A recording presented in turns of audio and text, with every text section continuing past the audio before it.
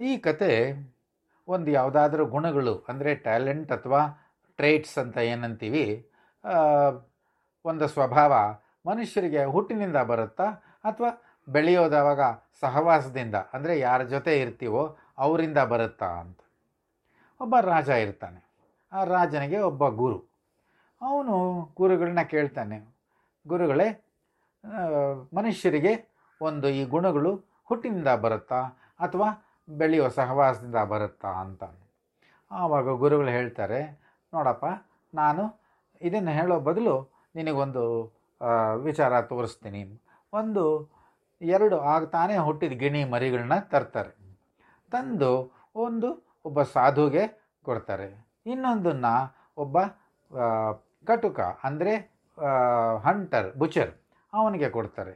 ಇಬ್ಬರನ್ನೂ ತಗೊಂಡೋಗಿ, ನೋಡಿಪ್ಪ, 1 ವರ್ಷ ಇದನ್ನು ಚೆನ್ನಾಗಿ ಸಾಕಿ ತರಬೇಕು ನೀವು ಅಂತ. ಸರಿ, ಸಾಧು ಅವ್ರ ಮನೆಗೆ ಕರ್ಕೊಂಡು ಹೋಗ್ತಾರೆ. ಇವನು ಗಿಣಿನ ಕಟುಕ ಅವ್ರ ಮನೆಗೆ ಕರ್ಕೊಂಡು ಹೋಗ್ತಾನೆ. ಸರಿ, ಸಾಧು ಮನೆಯಲ್ಲಿ ಬೆಳಗಣಿ ಸಾಧು ಸ್ವಭಾವ ಎಲ್ಲ ಕಲ್ತ್ಕೊಳ್ಳುತ್ತೆ. ಕಟುಕನ ಮನೇಲಿ ಬೆಳೆದಿದ್ದು ಕಟುಕನ ಸ್ವಭಾವ. ಯಾಕೆ ಅಂದರೆ ಕಟುಕ ಹಂಟಿಂಗ್ ಹೋಗೋವಾಗ, ಅದನ್ನು ಕಟ್ ಮಾಡೋವಾಗ, ತಂದು ಪ್ರಾಣಿಗಳನ್ನ ಕಟ್ ಮಾಡೋವಾಗೆಲ್ಲ ಹೊಡಿ, ಬಡಿ, ಕೊಲ್ಲು ಅಂತ ಹೇಳ್ತಾ ಇರ್ತಾನೆ. ಅದನ್ನೇ ಈ ಗಿಣಿ ಕಲ್ತ್ಕೊಳ್ಳುತ್ತೆ, ಹೊಡಿ, ಬಡಿ, ಕೊಲ್ಲು ಅಂತ. ಈ ಸಾಧು ಮನೇಲಿ ಅವರು ಯಾರಾದರೂ ಬಂದರೆ, ಬನ್ನಿಪ್ಪ ಬನ್ನಿ, ಕೂತ್ಕೊಳ್ಳಿ, ನೀರು ಕೊಡ್ಲಾ, ಕುಡೀರಿ ಅಂತ ಕೇಳ್ತಾ ಇರುತ್ತೆ. ಎಲ್ಲ ಒಳ್ಳೆ ಮಾತೇ ಕಲ್ತ್ಕೊಳ್ಳುತ್ತೆ. ಆದ್ದರಿಂದ 1 ವರ್ಷ ಆದಮೇಲೆ ಇಬ್ಬರು ತೊಗೊಂಬರ್ತಾರೆ, ರಾಜನ ಮುಂದೆ ಇಡ್ತಾರೆ. ಗಿಣಿ ಸಾಧು ಮನೇಲಿ ಬೆಳೆದಿದ್ದು, ಬನ್ನಿಪ್ಪ ಬನ್ನಿ, ಕೂತ್ಕೊಳ್ಳಿ, ನೀರು ಕೊಡ್ಲಾ ಅಂತ ಕೇಳುತ್ತೆ.